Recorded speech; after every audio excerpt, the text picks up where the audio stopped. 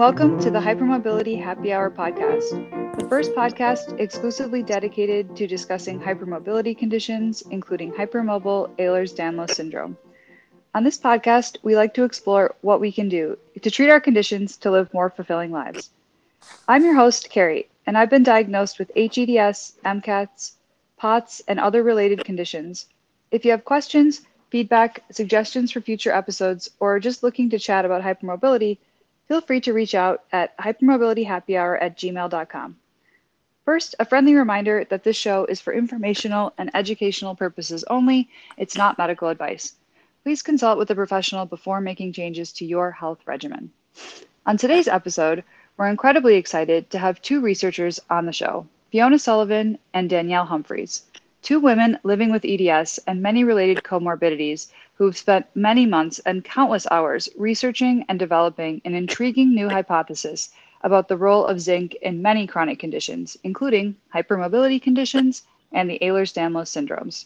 Fiona and Danielle, hello, and welcome to the podcast. Hi, Carrie. Hi, Carrie. Thanks for having us. Yeah, thanks so much for joining. Let's start back at the beginning. Can you both tell us about how you became interested in researching EDS? So, for example, with me, Carrie, I've been researching for quite a few years now due to a major family history of symptomatic behaviour of HEDS. And in the past year alone, you might want to put an explicit on this. I've had a person die within the family of HEDS. And I've been researching for years to find in connective tissue disorders, which have the same symptomatic behaviour as HEDS. And then Danny started stalking me this year on Instagram, and I had to actually, message her in the end. And then we had the same publications as well. And then she was telling me all about zinc as well, where we had correlations on. So I'll pass over to Danny now. Okay, and for me, Carrie, the same as you, I've had problems all my life, really. I've with allergies, bone type problems. So I was born with a small lower jaw. I had Osgood-Schlatter's as a child, or growing pains, as I was told it was. And then throughout my life, I had other issues going on. So I have 4 children, and I had premature rupture of the membranes. They at 25, 26, 27 weeks, and they were born very, very prematurely. I then went on to have a bowel rupture, where I've had quite a lot removed, which has left me with bile acid, diarrhea, and lots of other problems. And then I've had lots of spine problems, degeneration, and bone destruction. I've now been diagnosed with osteoporosis and osteolysis. So for me, I've also then saw that a lot of things, the same sort of things happening in family members, but slightly crossing over different pathways slightly, but generally the same type of symptoms and different things. And for me, I was told by my rheumatology department to find self-help groups and different things to manage the condition. So what started out as reading then, I started reading quite a lot, and I started noticing correlations like Fiona. And then the one day I realised that all of these pathways all include zinc transporters, zinc fingers. And I thought, what if it's zinc? I've never had my zinc levels looked at or checked, or anything else has never been mentioned to me. Other vitamins, yes, but I've never really looked at it. And when I started looking into it, Carrie, there were just lots and lots of correlations to HEDS and other inflammatory conditions. And I think there's also something to point out there, Kerry. We both have HEDS as well, as you know, and we both have had like catastrophic issues as in health as well, and within the family. I mean, even myself, I've had FAI hip impingement. I've had 5 hip, I've had 6 knee surgeries because of the HEDS. And also I've had IBD, bleeding eyes, hypertensive crisis, which is when your stroke level blood pressure. And with all my family with HEDS, a lot of them had berry brain aneurysms, which all blew. And they had strokes because of it and dropped. So as you can imagine, we both have family history, which led us or became more determined to find out the causative effects of HEDS. and EDS is a spectrum.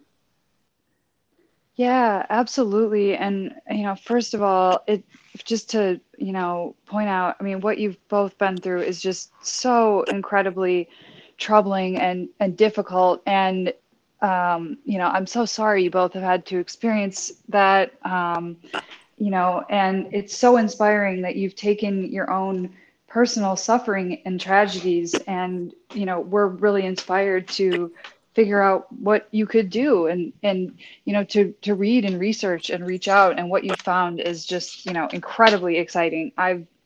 It's already been a huge eye opener, and you made a difference for me. So let's talk about your current project, researching the role of zinc in human health, and particularly when it comes to treating hypermobility. How did you come to develop your current hypothesis, and what is that hypothesis? I'll let you go first, Danny. Okay, well, I mean, for me, I've been studying, like I said, the different spectrums, if I'm honest, Kerry, because at first I was diagnosed with fibromyalgia initially. And I went away to read the literature, and I kept reading it thinking, it is, but it is just not quite. There's more, I'm really like the bendiness. And then one day I came across Ehlers-Danlos syndrome. And when I read it, I thought, that's it. That is it. That's what's wrong with me. So again, back and forth to rheumatology, and then genetics. So I went to genetics. I was diagnosed with HEDS. They were convinced that I had classical EDS, if I'm honest, but I was actually diagnosed with HEDS. So it's gone on from there. So then I started reading because, again, I've got problems. Like I said, I've had allergy problems all my life, POTS symptoms, and now my children are affected with different, again, varying degrees of different things. So my one daughter has 2 leaking valves on the left, and has had lots of mast cell problems. She had hives for 9 months straight, bless her, at one point, which was very traumatic for her, Kerry, because she just couldn't sleep. She was so uncomfortable. They were weeping, they were sore. School was awkward. The creams that they were prescribing her were very greasy, and so the clothes and the bedding and things, she found it really distressing, if I'm honest. Yeah. So we've, I've experienced quite a lot with all the family. My sister, on the other hand, has got Addison's disease, for example. And she has lots, and I can see features in her children, like Marvanoid features and things like that, Kerry. So interestingly, I've got Marvanoid features, but I'm quite short-statured. But I've still got some Marvanoid features. So there's a crossover, is what I believe. A varying level of degree then in different things. So when I started looking into it, like I said, I started seeing more and more. The word zinc in everything, and I thought we don't have sort of we know about iron, if you see what I mean. Iron is well established in human health, but I've never really heard of zinc. And I've never seen it in a blood test or looked. And when I then started looking at zinc deficiency, the first thing that stood out to me was things like wound healing and things like that, which again are quite common in EDS. And then, yes, the more I read, if I'm honest, Kerry, I just started seeing correlations with all the different things. My hypothesis with it really is that we're all ultimately on a varying degree of zinc deficiency caused by various different factors. So because lots and lots of things can cause a zinc deficiency, as Fiona and myself have found out, there are lots and lots of processes that can affect it. For just inadequate intake, for example. Now, I mean, we've spoke previously about today's dietary factors, for example. We eat a lot more processed foods these days than we did prior to that. And a lot less nutrient intake. The other thing we found, for example, with zinc is that certain things can knock it out. So, for example, malabsorption in itself is a problem of any nutrients, isn't it? If you see what I mean, when you've got a malabsorption syndrome, so zinc would obviously be one of those. We find that phytic acid, which is in quite a lot of things, phytic acid, again, is a problem because it causes zinc deficiency. So I think other things as well, Danny, like stress as well, and surgery and burns, that can also, create there's zinc lots deficiency. and lots of things. That's what I mean. So increased demands, for example, like Fee said, so surgery, traumas, infections, they're all, if you've got increased urinary elimination, for example, so in a condition like diabetes or renal diseases, then severe burns, because the skin is a barrier for the immune system. And again, zinc deficiency is seen in severe burns patients. Then like I said, you've got your malabsorption syndromes, and the bowel diseases are very, very well noted in connective tissue disorders, very, very well noted, such as inflammatory bowel diseases and bowel dysfunction and pancreatic dysfunction. All these things are all seen within the connective tissue spectrums of disorders. HEDS particularly, like I said, I believe that HEDS is, like I said, a spectrum of disorder, the same as chronic fatigue and fibromyalgia. I think there's slightly different causes, as in whether it be a virus or a tick bite or a chronic inflammatory response to something like we see in gluten, for example. A chronic inflammatory response to something that then causes a zinc deficiency. Now, when you're actually zinc deficient, Kerry, what we found is the damage that is being caused by the thing that's causing you zinc deficiency in the first place can't be repaired, because you need zinc for the repair processes. So it then becomes a perpetual cycle of chronic inflammation then. So yeah, we've looked into lots of things, haven't we, Fee? All the areas that are associated with hypermobility spectrum disorders. And even like when you look at HEDS, Kerry, for example, so when you look at like the HEDS criteria, okay, and you look at some of the symptoms and criteria, for example, hernias, that runs in so many different types of connective tissue disorders. Polycystic kidney disease is one of those. Okay, mitral valve prolapse is seen in polycystic kidney disease, and it's also seen in HEDS. So when you look at the symptomatic behaviour when it comes to the HEDS criteria, you start thinking there's many diseases in one there. And then when you start looking at zinc deficiency and how it affects pathways, cell regulation, gene regulation, and it's also about the basics as well. When you look at vitamin and micronutrient optimization, metals, minerals, they are crucial for us to have our bodily function effectively. I mean, if you look at, for example, like vitamin D, if you're vitamin D deficient, for example, you can have symptomatic behaviours such as anxiety and depression. But with vitamin D, the VDR receptor for vitamin D. So there are a lot of people in the EGS community, especially there, that have recurrent low vitamin D. There are other like vitamins affected, aren't there, Danny? Yeah, definitely. I mean, vitamin D is seen in the vascular EDS, deficiency in that, for example. And again, vitamin D is actually quite prevalent in the population, even in countries where people have adequate exposure.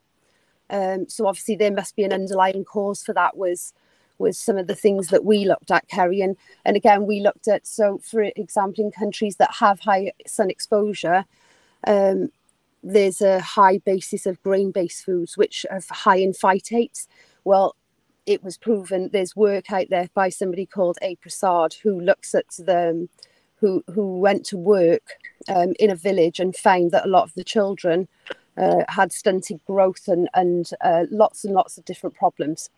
And the only thing, again, they could find was that they were zinc deficient. And after supplementation, the symptoms started to rectify, and they actually started to grow, Kerry. They grew taller and things. Wow. So they grew 15 centimetres, I think, in within a few months after being supplemented. They were also eating pica, again, not in the soil. So I hypothesise that that's potentially that they were looking for, their body was actively seeking certain nutrients.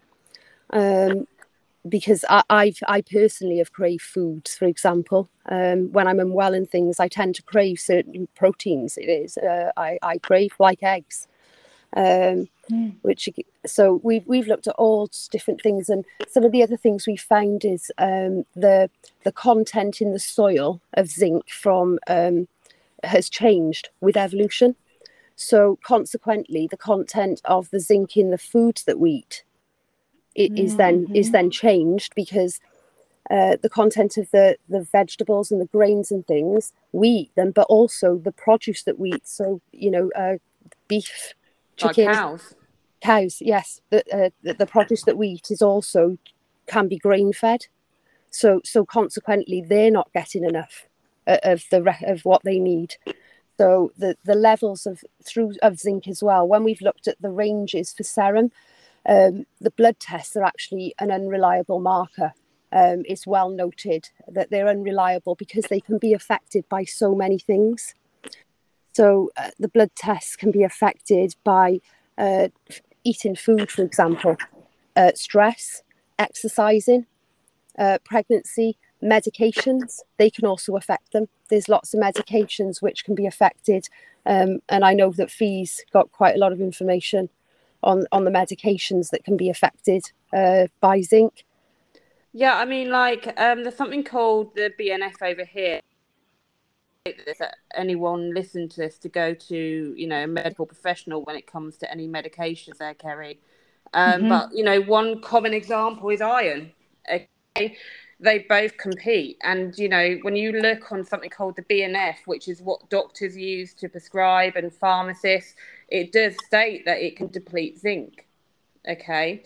So wow. This is another thing that needs to be looked at as well, because it's actually really important that we're looking at everything, i.e. food, down to medication, to the environment, to actually understand why are we all vitamin deficient. It's a basic form. And that's why zinc is pivotal. I mean, me and Danny believe that zinc is the main regulator, don't we? Yes, Danny? definitely. I mean, our evidence indicates, Kerry, that zinc runs all the other vitamins, or has involvement. It has involvement in so many processes in the human body, which it's like a big puzzle, if I'm honest, Kerry. That's all has to be pieced together, but it has involvement in, as Fee said, the vitamin D receptor, for example. It also has involvement then with the B vitamins and folate, because it's involved in the homocysteine cycle. Again, we know that homocysteine, the MTHFR gene, which has been associated with connective tissue, again, that's part of the homocysteine cycle, which again is mediated with zinc. So homocysteine, again, I've done a few posts because I have an Instagram page, as does Fiona, where we post a lot of information like this that we found, just medical papers, just for people to read for themselves. Of, the information is there. Kerry is the point. We've just been reading. It's all evidence based, the theory that we've got. But all the publications are readily available, aren't they, Fee? Thousands, I mean, they're completely readily available. I mean, there's absolutely thousands when it comes to, like zinc alone and micronutrients and vitamin deficiency and psychiatry aspect, what it can do, when you're deficient. And then also it's in cardiology, nephrology, like rheumatology documents dating back about connective tissue, inflammatory disorders and low zinc in the 1980s in publications. Wow. Which is like nearly 42 years ago now, which is a long time. And it's readily available by going on to these medical publication websites, which people all have access to, including, medical professionals, patients alike. And I think it's about advocacy there, Kerry, because, a lot of people will go and look for their answer, especially in our situation when we've had catastrophic events, because we want to understand it more, because being expert patients, you learn knowledge as well. And for me, I mean, you saying that, Fee, for me, it was, I'm under on the autistic, I have autistic spectrum disorders, in some I have. So when it's like a puzzle, and I could see and I could piece together, Kerry, all these things through my life. And I didn't see these things happening to other people, you know, my friends and things. I had all these issues and I couldn't understand why. And over the years, again, because of the autistic spectrum disorder, I actually seem to take a lot of information in. I seem to retain lots of information, and I've remembered all those things over the years, Kerry, all through my life, of different things that have been said to me by doctors and different things that have happened. You know, the pains and the you know, having to try and deal with it. So for me and Fiona, we've both been through this as well.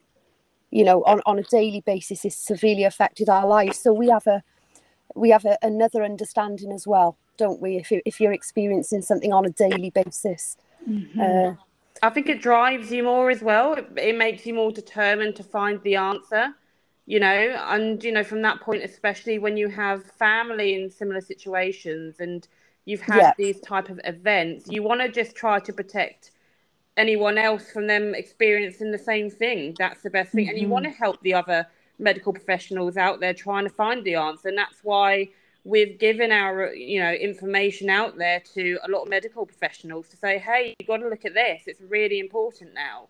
And they're actually quite intrigued, aren't they, Fee? Yeah, I mean, the people that we spoke to are very intrigued because some of the things we've shown them,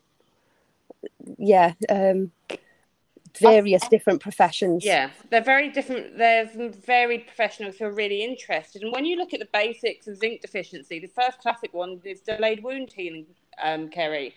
Classic example that we all suffer from with the EDS aspect.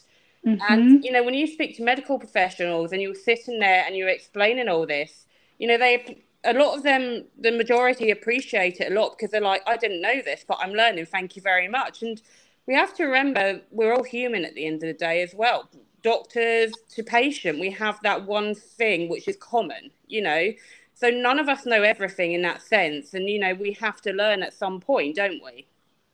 Yes, and I mean, in the UK, zinc isn't really tested in a primary care setting. Iron is tested, but zinc isn't really tested. So that if it's not looked for in the first place, then you wouldn't realise that there's an issue, is my point, because it's not tested. However, like I said, iron is, and we've found other symptoms, like Fee said about the delayed wound healing, susceptibility to infections, compromised immune system. Yep. Now, again, we all tend to have issues like that. Skin symptoms, we can get eczema, dermatitis, those type of things. Again, all linked into it. Even things, Kerry, like dementia, depression, as Fee said, are all linked because of the processes that zinc is involved in. It's involved in so many processes throughout the human body. And unfortunately, like I said, the blood test that is currently looked at as the biomarker is not an accurate marker, and that's well documented in the literature. It's not a reliable marker. So for people who are going to have a blood test, it's not it can be affected, like I said, by a lot of different things. The other thing with the blood tests and that people need to be aware of is that there's actually a ratio between the metals. So zinc and copper have a ratio, for example. Iron has a ratio too. So the ratios are actually very important between the two. So we found correlations then, haven't we, Fee, with ratios between collagen? Yeah. There's a ratio between collagen 1 and 3, and we have checked with people from the Ehlers-Danlos Society who confirmed that the ratio currently isn't checked between the collagen ratio between 1 and 3, for example.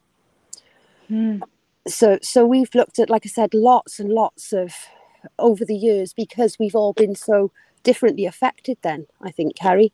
And I think we all have one common goal as well, Danny, that we have to say. We put out our research there to like help everyone and have a final resolution, if that makes sense. What I mean by that is give the information to the medical professionals as well, so they're aware, so then they can start doing their checks as well. Yeah. You know, we're not there to work against people, we're there to work together. And at the end of the day, if it gives people with EDS answers, then that's a positive step, you know? Absolutely. Yeah, definitely. I mean, that's what we all want. Yeah, I mean, from my point of view, when Fee said about driving you on, I don't want to see my children go through the same things that I have, the premature babies and gastrointestinal ruptures. You know, I don't want to watch that happen again.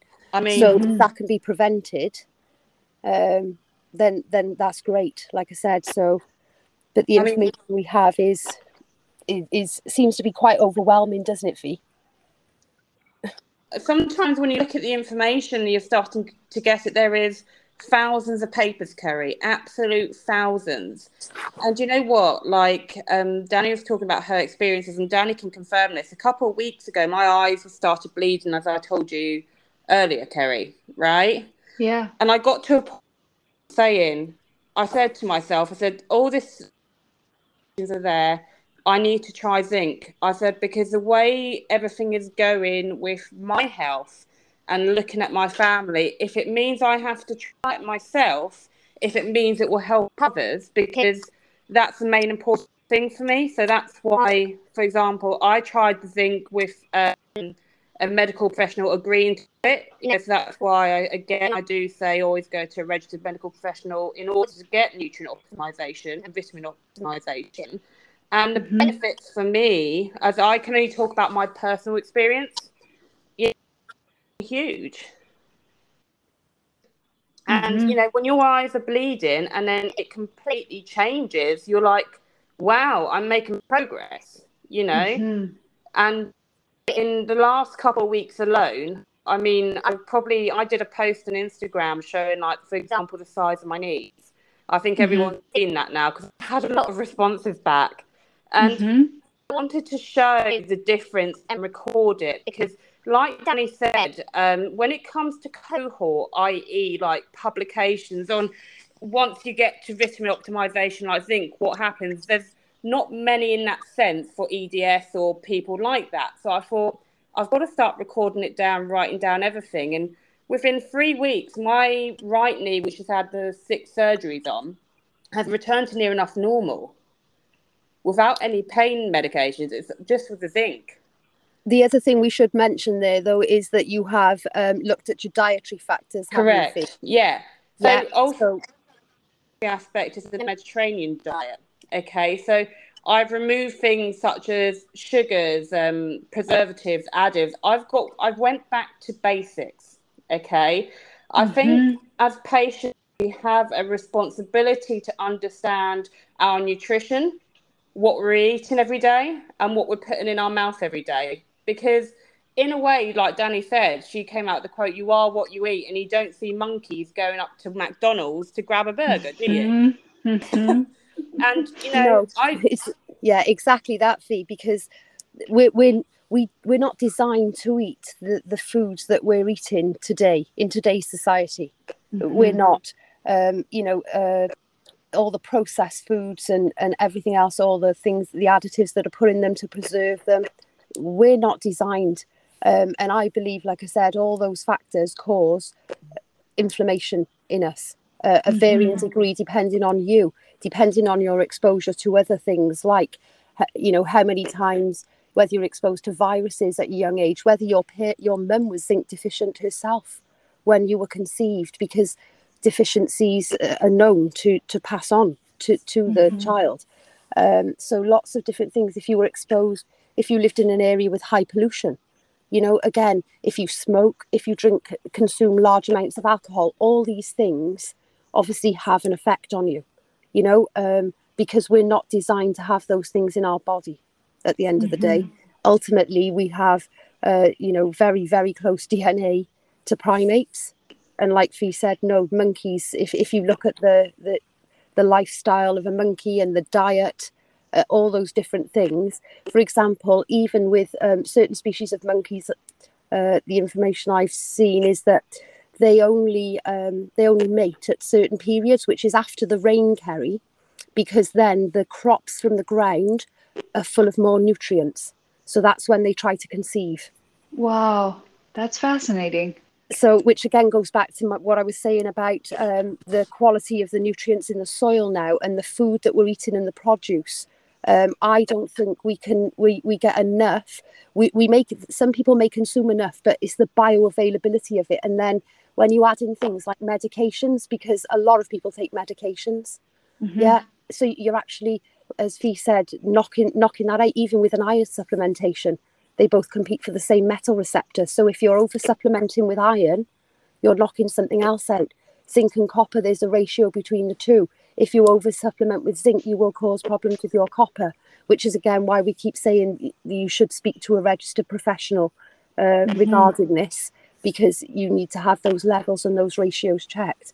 But zinc is involved in so many processes throughout the body. It's multi-systemic, which is exactly like heads and chronic fatigue and fibromyalgia and even long COVID now, as we're seeing emerging, Kerry, because we've seen cases, haven't we, Fee, lots of long COVID patients saying that they've caught Ehlers-Danlos syndrome because they're becoming hypermobile, Kerry.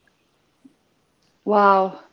And then if you think of long COVID as well, a lot of they're reporting is low zinc and low vitamin D. And when you think how zinc regulates vitamin D in long COVID, it would make sense. The same as if you think about the 80% of the population with vitamin D deficiency, even with areas exposed to sun. Again, if they haven't got the right zinc content and the VDR receptor isn't working correctly, then they're not going to absorb that vitamin D correctly. We were talking about the gym, wasn't we, Danny, and zinc? Yes, yeah. Things like over-exercising, for example. Again, that's an increased loss if you're sweating it out and you're not replacing it then. So when you've got an increased requirement, if you think, Kerry, you've got every day you need enough zinc just to run the body and the processes that happen in the body. If you've got an increased requirement like pregnancy or excessive exercising or extreme stress or a virus like COVID, then you need more. The zinc processes need more because it's got an increased requirement there. You could have increased losses, like I said, so that needs replenishing. And in our experience and the things we've seen, it doesn't seem to be. So even if you take it in a multivitamin, Kerry, again, that would hinder absorption. One, probably because of the iron, for example, in it. As we said, they both connect to the same receptor.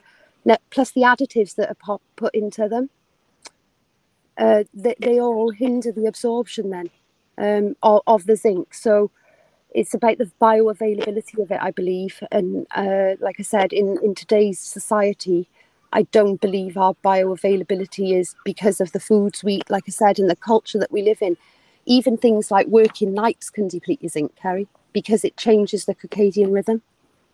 Wow.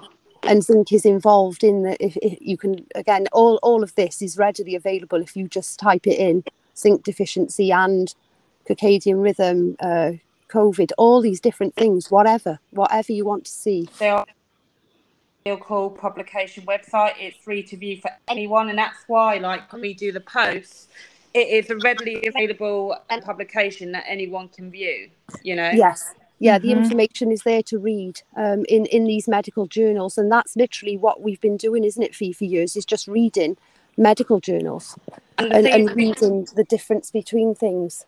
We've been doing it and correlating it. And like I said to you previously, Kerry, about the symptoms, things like hernia, crosses over, things like polycystic kidney disease, and other type of connective tissue diseases. So HEADS is a classic example showing that process.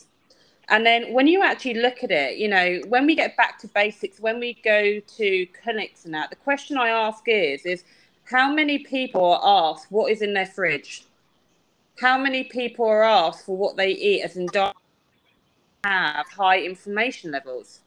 You know, that would be a basic point to start with. And even sorry, Fee, I was just going to say that one of the things that we should, I mean, Fee and I have both been patients for years, so we understand the cycle, Kerry, that people that you get into of not feeling very well, and then you don't eat correctly because you don't feel very well. So it becomes easier to order some food in, for example, or to make something quick and easy. But the nutritional value of it then, for what our body needs, is very, very low. So ultimately, if you change the ingredients of something, I've got a few analogies, I think, Kerry, with it. So it's like a car then, for example. If you don't put the fuel in the car, it won't work.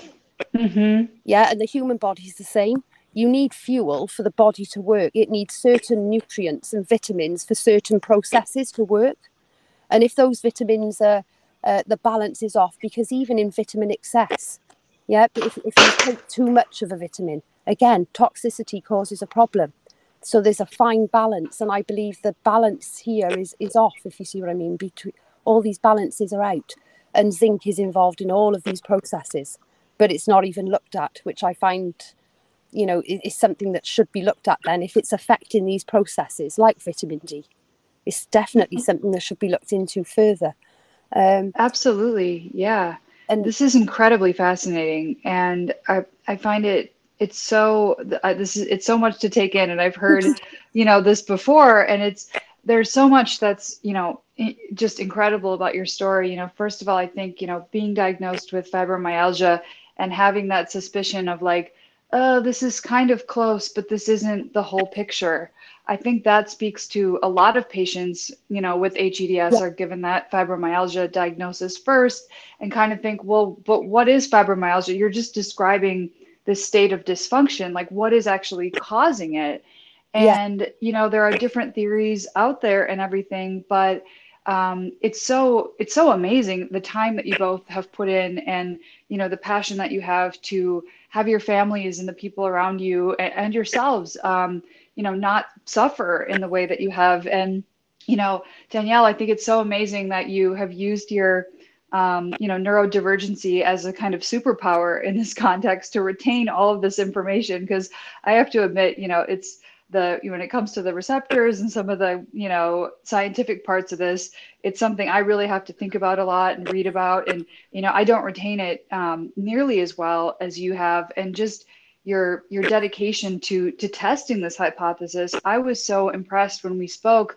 You both encouraged me to go out and search in the journals and search for any condition I could think of and zinc deficiency.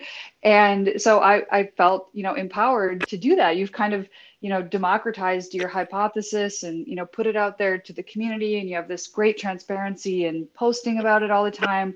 And I searched, conditions that I heard others having, and, whatever I could, and I kept finding it myself. And I find your posts just so interesting and so informative. And like you said, all evidence-based, and evidence that goes back to the 80s. There's a long history of this research. And, I was shocked too, because here and there you'll hear mention of zinc sometimes as something to look at, but not nearly. I mean, you really hear about vitamin D, vitamin C, iron, obviously, as you mentioned.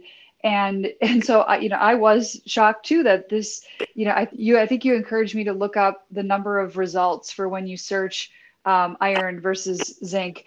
And I think zinc was like 10,000 or something, and iron was like 4,000. And I can't remember what the results of that was, but it was just incredible to think that there might be this overarching nutrient that has so many effects on so many, other nutrients being able to be absorbed, and, potentially has this really, or I guess, well documented in the evidence, like this widespread implication for, virtually all of the body's processes. So this is just utterly fascinating.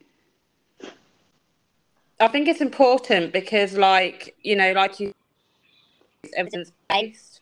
And, we've shared that openly with the medical community, openly with the patient community as well. And like I said previously, we are there to work with them, not against, because everybody wants the same solution, i.e. the doctors, charities, the patients. They just want answers. And that's, what we're trying to do. And let's be honest with ourselves here. How many people have their vitamins and their minerals, metals, micronutrients checked? Mm-hmm. It's not often, So how can anyone truly know all their levels as in optimization, Mm-hmm. Mm-hmm. Yeah, and I definitely agree that patients and the majority of organizations, we have a shared goal, but I guess part of where I wonder if part of why zinc hasn't received the attention that it deserves, based on what your hypothesis is showing. There's really a strong vested interest in developing very expensive pharmaceutical solutions to our problems. And so I guess maybe I'm not so hopeful that, everyone in this space, all the, the patients, I think, and, some like the HMSA does some, great work. There are sort of organizations that I do think are really, oriented towards patients' best interests, but, and particularly in the US, but I think really globally, having this strong interest to develop new drugs and new pharmaceuticals that are patentable, I wonder if, personally, it seems to me like way too much of the attention is going to those kind of moonshot, pie in the sky kind of, potentially lofty discoveries that can make a few people quite a bit of money. And if not enough attention has been paid to going back to the basics in the way you both have done so effectively. So I think there's another thing that I'm going to say there as well. So when we basically ask people about zinc, okay, i.e. be it patients, i.e. be it doctors, the majority, we're not aware of it. And I think when it comes to micronutrients and metals as well, Kerry, there does, on a level, need to be a re-education, because people need to get back to basic and understand where do they get all these vital, like, vitamins, micronutrients from, what competes against one another. I think that will be a big benefit, because, if the majority of people haven't heard of it, then there certainly needs to be a re-education as well. I mean, even Danny will say that as well. The dietary factors, for example, the foods exactly that as well. The foods that zinc is found in, Kerry, they're not foods that most of the population eat on a daily basis. For example, steak, shellfish. I don't know many children who eat that every day. I don't. No. I think most parents have struggle to get their children to eat, basic foods. Never mind foods on that scale. So the dietary factors, like I said, and in today's world, there are so many fast food chains on every corner, Kerry. Through the pandemic, for example, people were ordering lots more food in because they couldn't go out. And all these factors then, like I said, the dietary factors, they lead to chronic inflammation. Just overdoing things. Like I said, we are designed to have certain levels of certain nutrients and certain foods. Like I said, if you look at other species, like other primate species, they eat certain foods, and again, it will be geographically where they are too, the foods that are available to them. So again, in our world now, we import and export lots of foods from different countries, whereas around the world. So diets are certain diets are for certain cultures then, Kerry. Yeah, so you see certain foods are eaten in certain cultures more than others, for example, don't you? So again, those all influence these factors, and as those foods are becoming more worldwide, they're obviously causing similar issues then throughout. I mean, some of the theories we spoke about previously, Kerry, I think I said to you about populations such as the Jewish population, Kerry, they have certain diseases. Now, I spoke to Fee about this and yourself, in that further in their ancestry, they had food. They were neglected of food and certain things. Those people probably still reproduce, though, Kerry, ultimately, and those things are passed on. And the same as vitamin deficiencies, they are passed on to the child if it's then not rectified. Because if you live in a family, you eat the same foods as your parents. So if the mum was deficient in the first place, that indicates that she's probably not eating a diet that's got zinc in it, which would then indicate the child wouldn't eat those foods either, because they're not introduced to those foods. So you again, it can become. So when you see these diseases, some of these things in families, maybe it's because families tend to eat the same sort of foods. They were brought up on those foods, for example. Again, alcohol is a well-known, inflammatory agent, isn't it? Lots of people have problems with alcohol, whether it be allergic reactions or inflammation. and deposits from it. Mm-hmm. So, and again, it's a regular part of social culture, drinking alcohol. It's a regular, smoking as well, not just tobacco, but smoking itself. So a lot of people now, obviously we've come across, haven't we, Fee, lots of the use of cannabis, for example, Kerry. Well, again, if you're using cannabis but using it with tobacco, again, you're ingesting things into your lungs that you shouldn't have. Mm-hmm. It's the same. It's a pollutant in the air. And again, there's well documented cases throughout the world of the problems of pollution, whether it be in the soil or the air. Mm-hmm. So you wouldn't willingly expose yourself to them, but we still do, is my point, of lots of different things. So, but all these things ultimately have an effect. And from, like we said, we challenged you to go away and have a look at zinc deficiency in any disease you want, really, anything you want. And it does it. We think it's the master regulator. That's the hypothesis. We need it and we don't get it like we should. It's not bioavailable, or the content in the things we're having these days has reduced because of things like climate change. Mm-hmm. Because the quality of the soil is poorer, because of the drier continents and the lack of rain. So the soil content, then the crops are not as good. The crops then become prone to infestations, Kerry, when in drought conditions. So, and infestations of mold and things, which then again, we would ingest those, or they're stored for months. Our grains, for example, they can be stored when they're cut and things like that. So those things ultimately mold. Lots of things go mouldy. Foods go moldy. And again, if you think about an example is like cheese. So yes, some particular cheeses have mold, right? But Mm-hmm. people, will move out of a moldy house, but they'll eat a moldy cheese. Mm-hmm. It's an example, but when you look at it from that extent, you sit there and you think, hold on a minute. So you'll move out of a moldy house, but there's a moldy cheese there that you're going to eat. What's that going to do? Yeah, I mean, mold and things are used in antibiotics, for example. Well, again, the antibiotic kills the other bacteria, but actually it's one bacteria killing another. So we're being exposed to that bacteria too, ultimately. They're bacterias. But like I said, maybe that's why it's not that we're becoming more resistant to penicillin. It's that, like I said, it's the bacteria we're being exposed to. We're developing less immunity to it because our immune systems are waning. And definitely after COVID, a lot of people, the long COVID community, again, they're all describing symptoms that a lot of us, Kerry, have had for many years. Yeah, like the chronic fatigue symptoms. And like I said, now we've seen cases of the hypermobility. And when you look into COVID, again, zinc is mentioned throughout. Yeah, it's mentioned throughout with COVID because it causes a deficiency. And the deficiency process then, I mean, all the processes that it's ultimately involved in COVID, it affects everything again. And it can account for all the things that are happening in COVID. I think what's important is people need to realise that there are no stores for zinc in the body.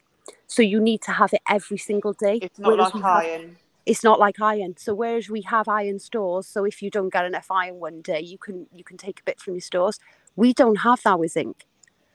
So ultimately, you need adequate zinc every day for optimum function of the body. So if you're not getting that and you're not replacing it, the body can't fight. It can't mount an adequate immune response, but it also can't repair the damage that's been caused by what's causing the inflammatory response. So it then becomes a vicious cycle and Absolutely. a perpetual state. But I mean, I must admit, me and Danny can only talk about our own personal experience. I mean, we've been both on zinc, okay? And, mine was through a medical professional. Like I said, I mentioned my knee earlier, okay? But I had GERD, acid reflux, IBD, gone. Absolutely gone. Wow. Brain fog has gone. I even tested my mechanical my hand because I was having carpal tunnel issues, and I could flip a coin quite easily when I couldn't do it before. Wow. You know, That's incredible. And good for you for tracking those things. And like you said, like the post about your knee, like showing that change. I think, it's so important to be able to track our symptoms when we're making changes to see, what's helping, what's impacting what. And I know I was really struck after hearing about your research and speaking with you. I went out and looked at the dietary sources of zinc too to see where I was falling in that, when it comes to getting zinc. And, like you mentioned, the main sources that are listed on most sort of dietary resources are oysters and shellfish, red meat, and then pumpkin seeds. But I think you'd have to eat really quite a lot of pumpkin seeds to get a daily value. I think that was one of the lower percentages. And I was just thinking, these are really hard to get into your diet for a lot of people for different reasons. And so that really struck me. And, kind of thinking about, how, oysters have sort of long thought to have health properties, and like sort of in traditional medicines and sort of folklore. And that's just absolutely fascinating. But obviously, as we're talking about, it's just not practical for most people. And there's challenges with oysters and shellfish, like you're talking about with the food supply. Like I understand that they can be aggregators for mercury or other heavy metals. So even if we all had, an oceanside, oyster shop right next to our house, like that wouldn't necessarily be a great alternative. And I really appreciate how both of you talk about the balance involved in all these things. And I think that's something we've kind of profoundly lost in our, current human culture. There's really no balance. Like you're talking about, a lot of people socially are, using alcohol and tobacco. These things are big parts of the culture, cannabis. And I think that speaks to how in distress people are. People have used these things for hundreds, if not, thousands of years. But it does seem like, the stress of the pandemic, the isolating factors, the kind of pace of modern society, that it's, people are not feeling good. Most people I talk to have some kind of chronic health condition. Yeah. Kerry, and just to add another thing to that, if you think of the current climate, the economic climate, people can't afford rich nutrient food as well. So especially if people with EDS can't work, because a lot of people can't, and they rely on very low minimal income.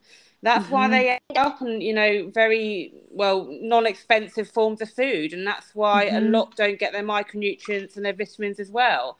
And, even in the UK, with the cost of living going up, gas, electricity, people may have to choose things, and that's being realistic here. That's the open point here. And like I said to you before, there needs to be education with vitamins and, metals and minerals. There totally does, because you go and ask the average patient, where do you get vitamin K from? Where do you get zinc, copper from?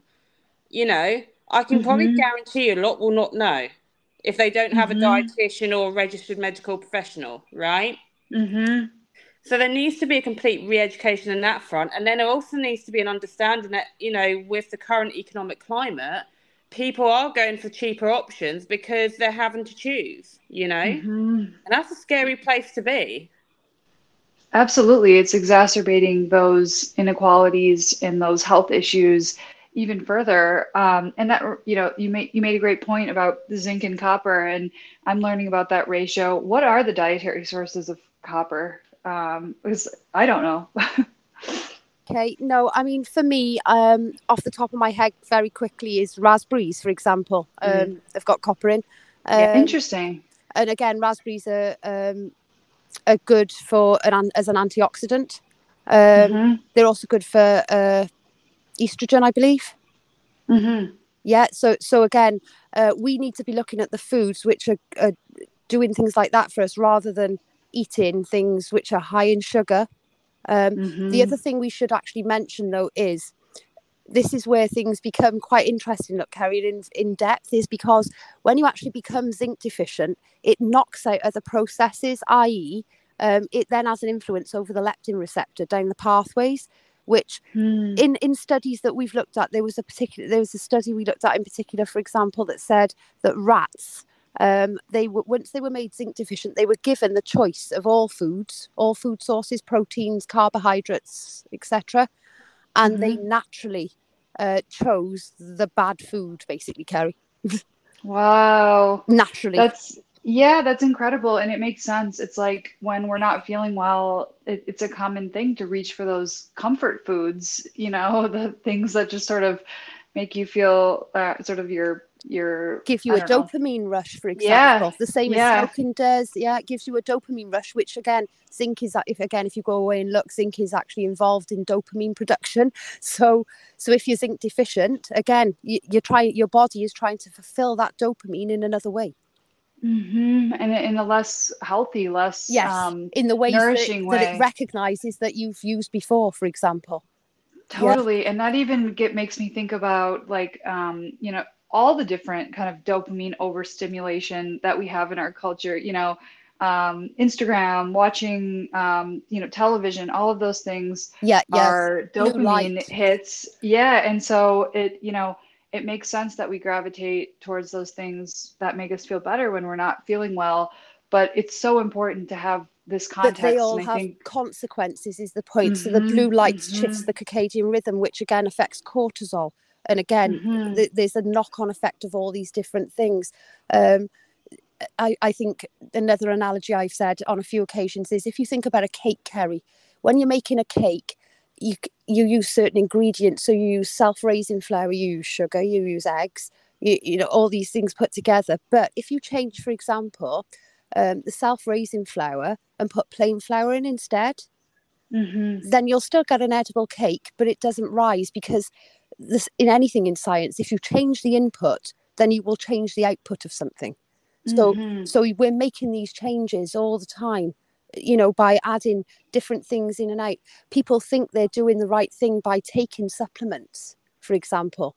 I personally think all supplements should be regulated, because, again, I don't want people who think that they should go out and take zinc now. What they should be aware of is, again, if you take too much zinc, you can actually upregulate T cells if the balance is not correct. So you can cause cancer in yourself. So to me, you shouldn't be able to buy that readily without consulting a professional about it and about the effects and the other things that you're taking, the other medications.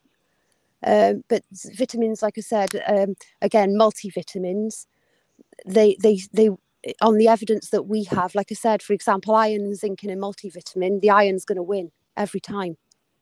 And then, like I said, and then you haven't had your daily amount of zinc because you haven't eaten any oysters, Kerry, or steak. And then the body doesn't have any stores to use.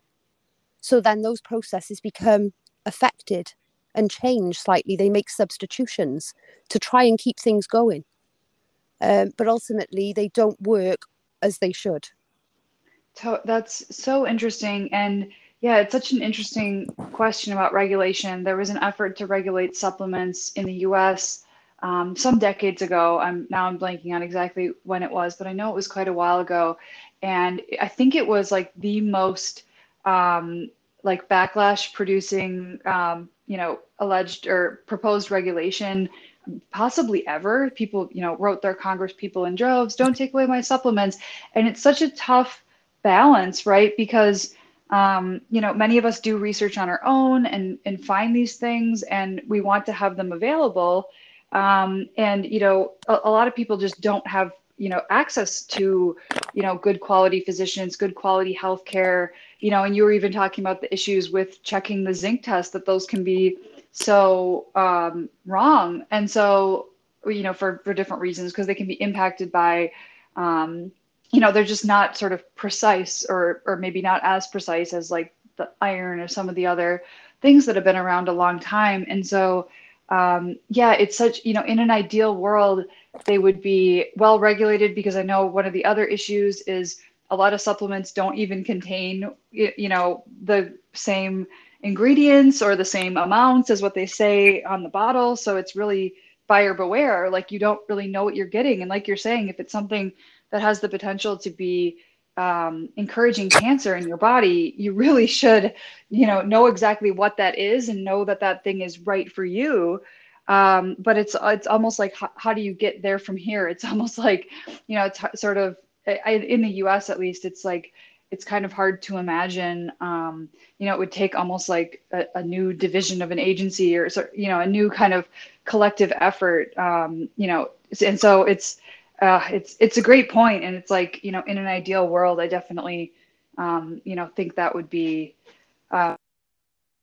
best interest, and to have them regulated for what the actual thing is, and to make sure that it's, supplements are going to the people who need them. And, also in the chronic illness community, I think a lot of people, there's some exploitation when it comes to supplements. There's some really expensive supplements that are, from, what I've seen, that look to be pretty similar to stuff that's more inexpensive, but, there's marketing and branding and all this kind of stuff. And so it's just, it's so fascinating, and yet kind of endlessly frustrating, because there's so much that needs to be done. And like you're talking about, this new kind of a re-education, and going back to the basics, and hopefully your research will be a catalyst for some of those kind of changes, for patients to, to take a position of informed consent and realize what they can do to, potentially address their health, and,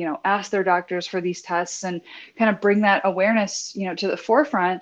And, hopefully kind of us all banding together and investigating these things, and, pushing for a better, safer, more effective system. And that's really in society's best interest, to have these things being treated for what they are, instead of like what you said about the substitutions really spoke to me. You're not getting dopamine because your body's not functioning properly, or other kind of functional neurotransmitters. And so you reach to the things that, in the past have given you, even subconsciously kind of reach for those things, like the comfort foods, like the rats, or, other substances, that kind of thing.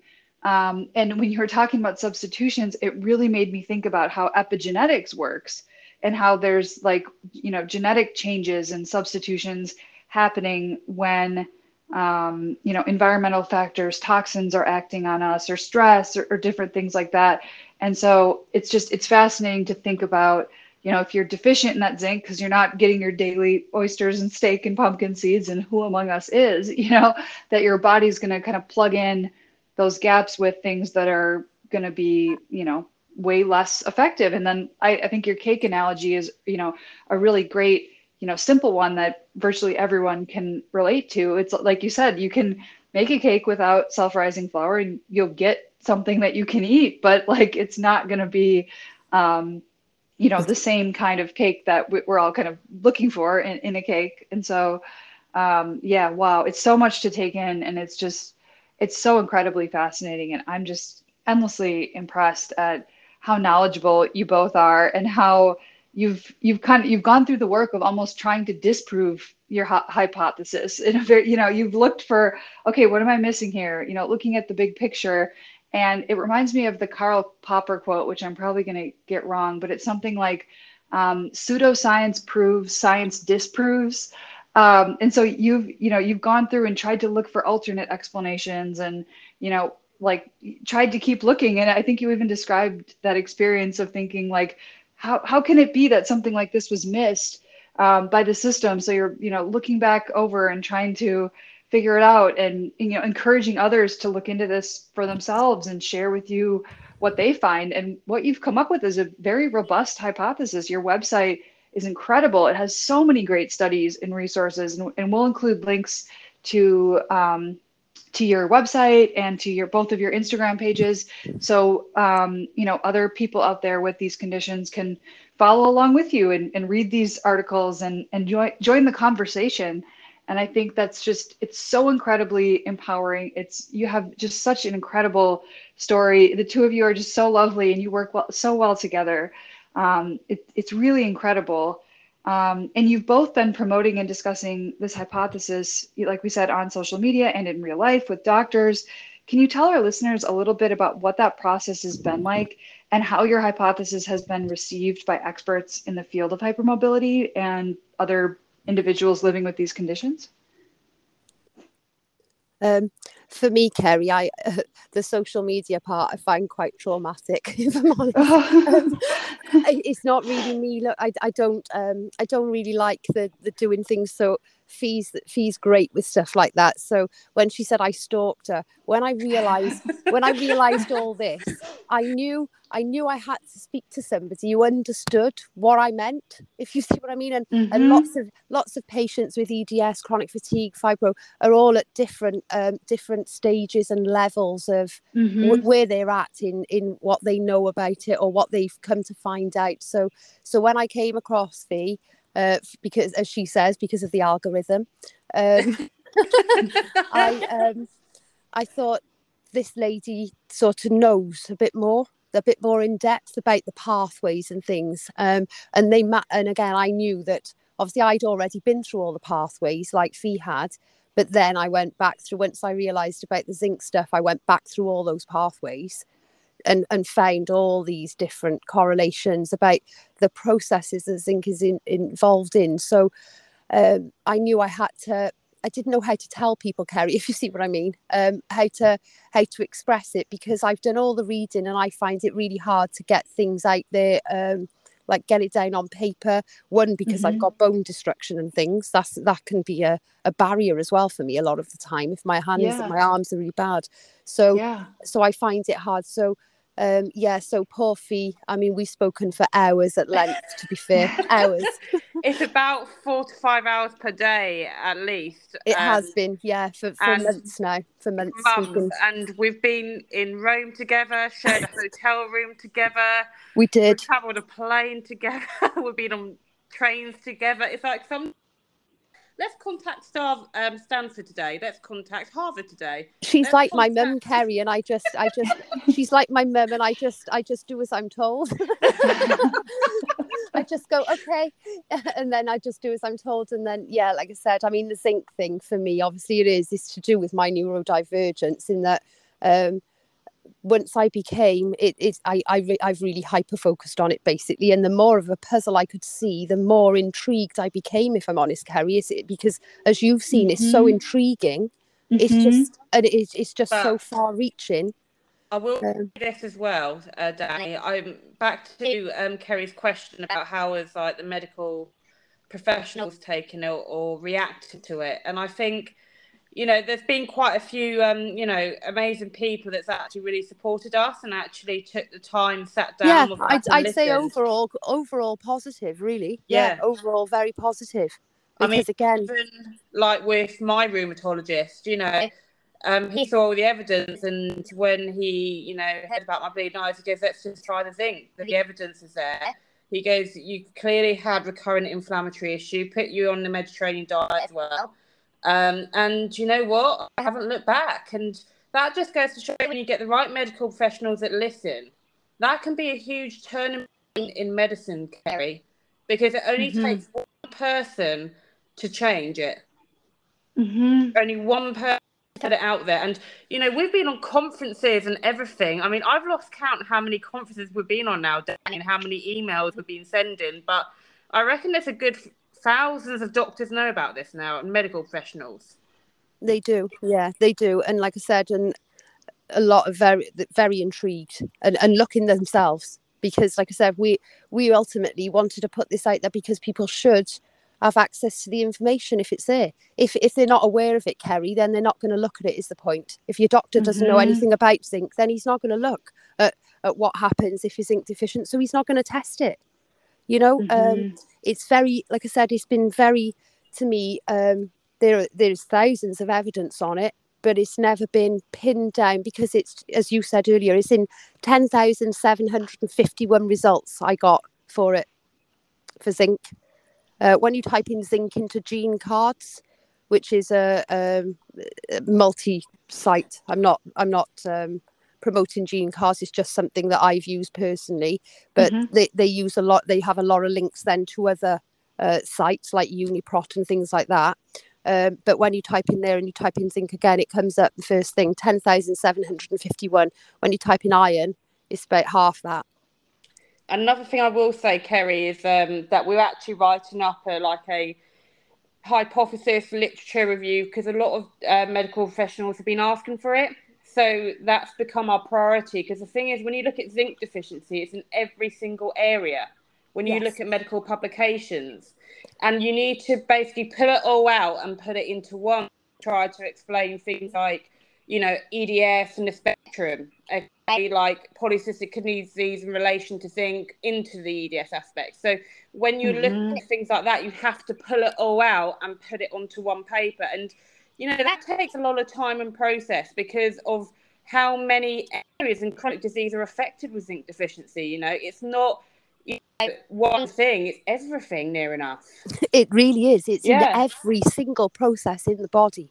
It's in every single enzyme class for any medical professionals listening. It's used in all of those. It is also it is literally in everything. Absolutely everything is affected by zinc in some way or another, even if it's in a cascading pathway, because it's affected. For example, it affects molecular. It affects angiotensin converted enzyme. It affects collagenase. It affects protein kinase C. It affects carbonic anhydrase. The list is endless. Alkaline phosphatase. It is involved in all of those things, which again, even just those, it's involved. What did we see, Fee? What's one of the papers? 146 genes are affected. Yeah, and 27 transcription factors. The transcription factors alone, one of them being the VDR, but the androgen receptor is in there, which affects progestogen, for example. Then you've got the estrogen receptor itself is in there, that's affected, and so on and so forth. Like I said, and that is on the paper on my website, the link to the 27 genes. 27 transcription factors and 146 genes, as is the VDR paper. And we've actually spoken with the person involved in the VDR paper, haven't we, Fee? Yeah, and I would say as well, everything that we've talked about today has all come from medical publications. It has, yeah. That's all that we can say. That's come from physical medical publications, which is available to medical professionals and any patients that want to view the websites. Yeah, or if anybody wanted anything in particular, we've got thousands catalogued, haven't we, Fee? Even your website lists them all there, Danny, on your particular website as well. Yeah, there's quite a few on there. I mean, there's not so much, like I said, there's a good basis there on that website. I mean, again, I didn't know when to stop, Kerry, if I'm honest. I could have gone on and on forever, but I also knew that nobody's going to read a book then, as it would have been. Because so you can imagine, but how do you sum it up? You can imagine a process for us currently, Kerry, when we're trying to do a hypothesis and literature review, when doctors are requesting it, to look further into research with it. It's taken us a lot of time. I mean, we've been working like 8-9 hours a day on it right now, on top of a normal full-time job for me as well. And when you consider that you're trying to put the whole chronic disease into one paper due to the zinc, it takes time, and hopefully once it does come out, it will give people further clarity, and actually it's on one paper rather than having to go to all different areas. Yeah, I mean, a basic overview is something along the lines of exposure to viruses and bacteria and ticks and things like that. Yeah, they're going to cause a deficiency and increased requirement, because the other thing to be noted is everything in life needs zinc, even bacteria and viruses. They're zinc dependent too. So is plant life. Yeah, I think my plant showed it, didn't it? Yeah, again, for anybody who goes onto Fiona's Instagram page, and I think you've seen it, Kerry. Fiona did a little experiment in work. I did a little experiment at home first. I added some zinc to my strawberries, and now I have huge strawberries about to flower.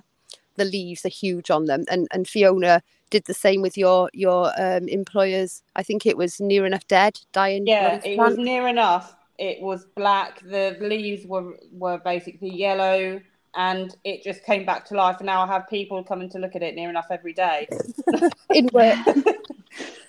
So again, but proving the important things about like the soil quality. Then, for example, the plant itself obviously needs zinc to work, and so on and so forth. The same with us. Like I said, we if you look at any disease, like I said, is heavily prevalent in COVID now, for example, zinc deficiency. But the point is we need it every day. So supplementing for 2 or 3 weeks and feeling better and then stopping is not going to help. For example, there's a paper, isn't there, about the lady who was clinically anorexic or malnourished. So a lady was malnourished. We've got a paper where she was 24, diagnosed anorexic, poor dietary factors, ended up in the A&E having a heart attack. Oh gosh. And she was kept in hospital. The only thing they could find wrong was her zinc status. So they started supplementing her with zinc and putting her in more of a better diet in hospital. Subsequently, she was released home where her dietary factors again went back to the old ways, poor dietary factors. And her GP actually told her that she could stop the zinc. 2 weeks later, she ended up back in the ER with heart attacks again. They then put her back on the zinc and back on a stricter diet. And 2 years later, the paper says that there's no evidence of any scarring on the heart at all. No evidence of a heart attack ever. That it's remodeled the heart back, Kerry. Wow. Yeah, that is truly incredible. So wow. For me, when there's papers like that available, that is truly incredible, like you said. And I mean, we've got thousands of papers that implicate zinc in the vascular system. That's amazing. And again, just I'm in awe at what you both have been able to do, and you work so well together. You have different complementary skills, but this shared goal and this shared interest, and it's just so great to see people living with these conditions, investigating them for themselves and working on this. This is incredibly inspiring. What are your next steps in your project to raise awareness about the role of zinc in the body's many processes, including building and regulating connective tissue? I think it's really our hypothesis, really, isn't it, Danny, to get it out there, the literature write-up. And once the literature write-up gets out, then it will give a better clarity for the medical world about how zinc affects like connective tissue and so forth. Yeah, because I mean, again, zinc is a bit like Ehlers-Danlos or these disorders that we have, fibromyalgia, in that it's multi-systemic. So you only look at, if you're researching, again, me and Fee have talked about this, for example, if you're a rheumatologist, you probably more than likely look at papers, medical papers and journals in your own area, less than maybe other areas, for example. And again, I understand that doctors are very, very under pressure and under lots of things. But for me, again, it's a multi-systemic thing, as is this. So all areas should be looked at, and that's maybe then because that's kind of what I've done because of all the different problems I've had, i.e., gastro, premature babies, spinal problems. All varying different things, really, aren't they? If you see what I mean, varying different mechanisms, but they all ultimately seemed, I can link them all back to the same thing, which I haven't been able to do that with any other process or mechanism, Kerry. But I can with this. And like I said, said you to go away. I've told every doctor I've spoken to do the same. And every other person, we've said to them, go away and look for yourself. Just type in whatever your issue is and type zinc deficiency at the end. And you will find multiple articles. And then once it's true, I've looked. Yeah, it is true, isn't it? It is. That's but that's what I mean. There is just thousands of literature available, thousands. So it's a huge process and a huge task then as well to figure out all the, like I said, the 10,751 things it's potentially involved in from the results on gene cards. That's a lot of interactions to look at. And any slight changes in those, like I said, can affect, and depending on your environmental stresses. Like I said, if you live in a high stress household, which can mean lots of things, really, can't it, Kerry? Financial difficulties, difficulties with children and families, and all different scenarios there. But ultimately, high stress households, and then all dietary factors, all these, a combination. I believe it becomes an accumulative process. Look. cumulative damage, slowly building up little bits, exposing ourselves to things which we shouldn't, on a regular basis. We don't resolve that inflammation, and it just gradually gets worse and worse and worse over time. I think our hope, Kerry, is, we've given the research to the medical professionals and patients have seen it. And you know what? We're all working together. We're not working against anyone. We just want the best patient care and the quality of life for people with, conditions like EDS. And that's what we're just trying to do. We're trying to work with people, not against people at all. Yeah, and we have spoken to patient-led groups as well, for example. We've spoken to many different organisations regarding this. And like I said, they're all very intrigued. They're all waiting because like I said, it's not something you can just sum up in an hour or two. It really isn't. As you can tell, Kerry. As you can tell, like I said, maybe we have looked at trying to do it in different areas, haven't we, Fee? But ultimately, look, Kerry, they all come back round to the same. They all keep coming back round to the same processes and same things involved and implicated in this, i.e., like inflammatory markers and things. Like interleukins and inflammation. Again, we all know of the problems with mast cell problems with EDS and not just EDS. Ultimately, I mean, celiac disease is a reaction, an immune reaction. They're all immune responses by our body. So our body's mounting immune responses on a daily basis to lots of different things. But like I said, depending on you, what you eat, where you work, your working hours, your stress levels, all these things then affect your pathway is what I believe. But ultimately, like I said, they all, zinc is to me is the missing link. It it helps all the other vitamins work. So if you've got symptoms of vitamin D and you've got low vitamin D, then it's not rectifying with being supplemented, then there's something else going on. Again, we've looked at, Fiona's looking at, she's been supplementing herself like she's described, and she's noting certain things, aren't you, even my sacroiliitis has gone, my Raynaud's has stopped, my vasculitis aspects of the Raynaud's, as in HSP, Hennigstein-Purpura, has stopped. So when you add up all these things, my blood pressure's returned to normal, my pain's near enough gone, okay, my inflammation's gone down.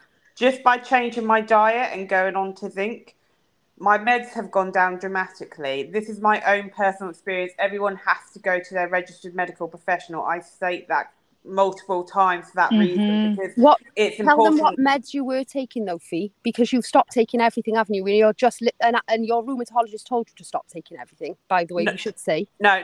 So let's just clarify that then. Okay, that was done via primary care. So from the primary care point, because as you know, in the UK you go for your main long-term aspect of primary care. So I'd went to them to say, my particular, I've been taking zinc, everything's starting to regulate, and they have to take it off in a specific way, which is why they need to go to a medical professional. When I originally started it, I had to stay on my medications because of the risk of things like the hypertensive crisis due to the stroke level. But when I took my blood pressure, Kerry, I was like, this is the lowest it's ever been, like in normal range.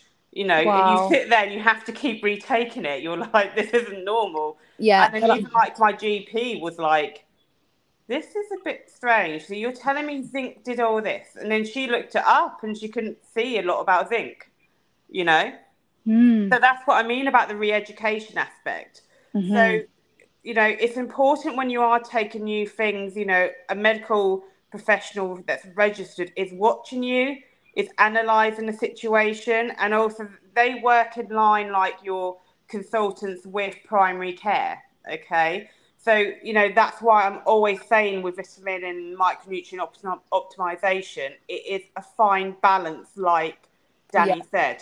It really is. And I mean, risk it. Even in different labs, Kerry, where you go for your blood test, the range that they can use for zinc can be different. So in one lab, you may be marginally deficient, and the other one you wouldn't be, for example, because it depends on the range they use. And that is a worldwide thing as well. The range is different in different countries. So Yeah, I came across that as well, actually, because I had a copper result that, according to one company, would have been normal, and according to another company, would have been abnormal. And so I started, like digging into it, and I asked the company if they could, that ultimately did the test, if they could provide the data of how they arrived at their number as being, or their range as being appropriate, and they wouldn't give me the information. So I thought, well, that's kind of strange. What's this number based on? And so they said they could only give that information out to the actual provider's office that requested it. So I went to the provider's office and I said, could you request this data from the testing company? And they said, well, we've never done that before. No, like we're not, it doesn't matter to us, like, and so I was shocked because I'm like, I still don't know to this day, like what a lot of, companies here have used to determine, well, what yeah, is healthy, what is normal. And then you start to look into it and you're like, well, it seems like it's at least up for discussion within, some limits and and stuff. then But yeah, I found that interesting if you too. think a bit deeper into that as well, then Kerry, and the further implications, that would mean then that the ranges in studies that have been conducted could potentially be, they may say that they weren't deficient in some studies, but actually they were, for example, because of the labs that were used. So depending on the ranges that particular lab in studies have used, it Right. may Like if the population is largely deficient and you're using that deficient state as the baseline, you're kind of already potentially behind yes, the eight exactly. ball, so to speak. Yeah, that's so fascinating. And just one last question, and then I'll let you go because you're both working on such amazing stuff, and I know you have to get back to your research, but which forms of zinc are the most bioavailable according to your research? I mean, I thought it was really interesting to learn that a zinc supplement should not have magnesium or magnesium stearate because that's potentially competing for absorption. So that really opened my eyes. But what has your research indicated are kind of the best forms for people who are zinc deficient? And again, and you both done the disclaimers beautifully. As an attorney, I can say did an amazing job saying don't just go out on your own and start treating these things. Get your levels checked, talk to your doctor about your specific needs, your diet. Whether it's a nutritionist, your primary care, like whoever it is in your region of the world where you are. But do you have thoughts on what are the most bioavailable forms for most people? For me, it's the purest form you can find, so with nothing to hinder anything else. Like you said about magnesium, the citrate in there, and a multivitamin, for example, may hinder it. The other thing to be aware of is, I mean, there's certain forms. Our evidence indicates, see, Kerry, that certain forms may be better for different things, different processes, because they may target different processes. But certain forms are tolerated more by humans. So, for example, picolinate, for example, is the amino acid form of zinc. However, it's not very well tolerated by humans. It makes them quite sick. And again, that's something that people, if it's not going to be tolerable to people, i.e. if they get severe side effects, Kerry, likely people will stop taking it. Mm-hmm. And again, if they're being sick, again, they're getting rid of things in their body. But it does, picolinate does have the quickest effect, is what my research, the things that I've read on this.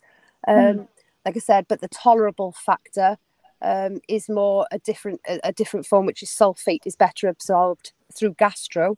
But again, the form of it, things can hinder absorption. So it is indicated to take it last thing at night, before bed, without anything else prior to it for a few hours, so you don't hinder absorption.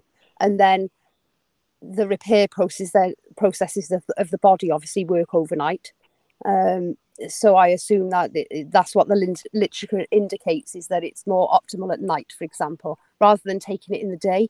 So again, some of the studies where they've tried supplementation, the limitations that it doesn't say, for example, Kerry, what time of day these people took it, whether they took it with a meal, or things that could have hindered absorption. So for me, there are too many variables then that could have affected the absorption for that study. Whereas if the studies which show an actual deficiency, if you see what I mean, you can see the information is all there. But like I said, for us, I mean, this is where we want the professionals to come in as well, Kerry. Yeah, because again, they need to be testing things like, these are things that are done in clinical trials, is to see which is the best absorbed form.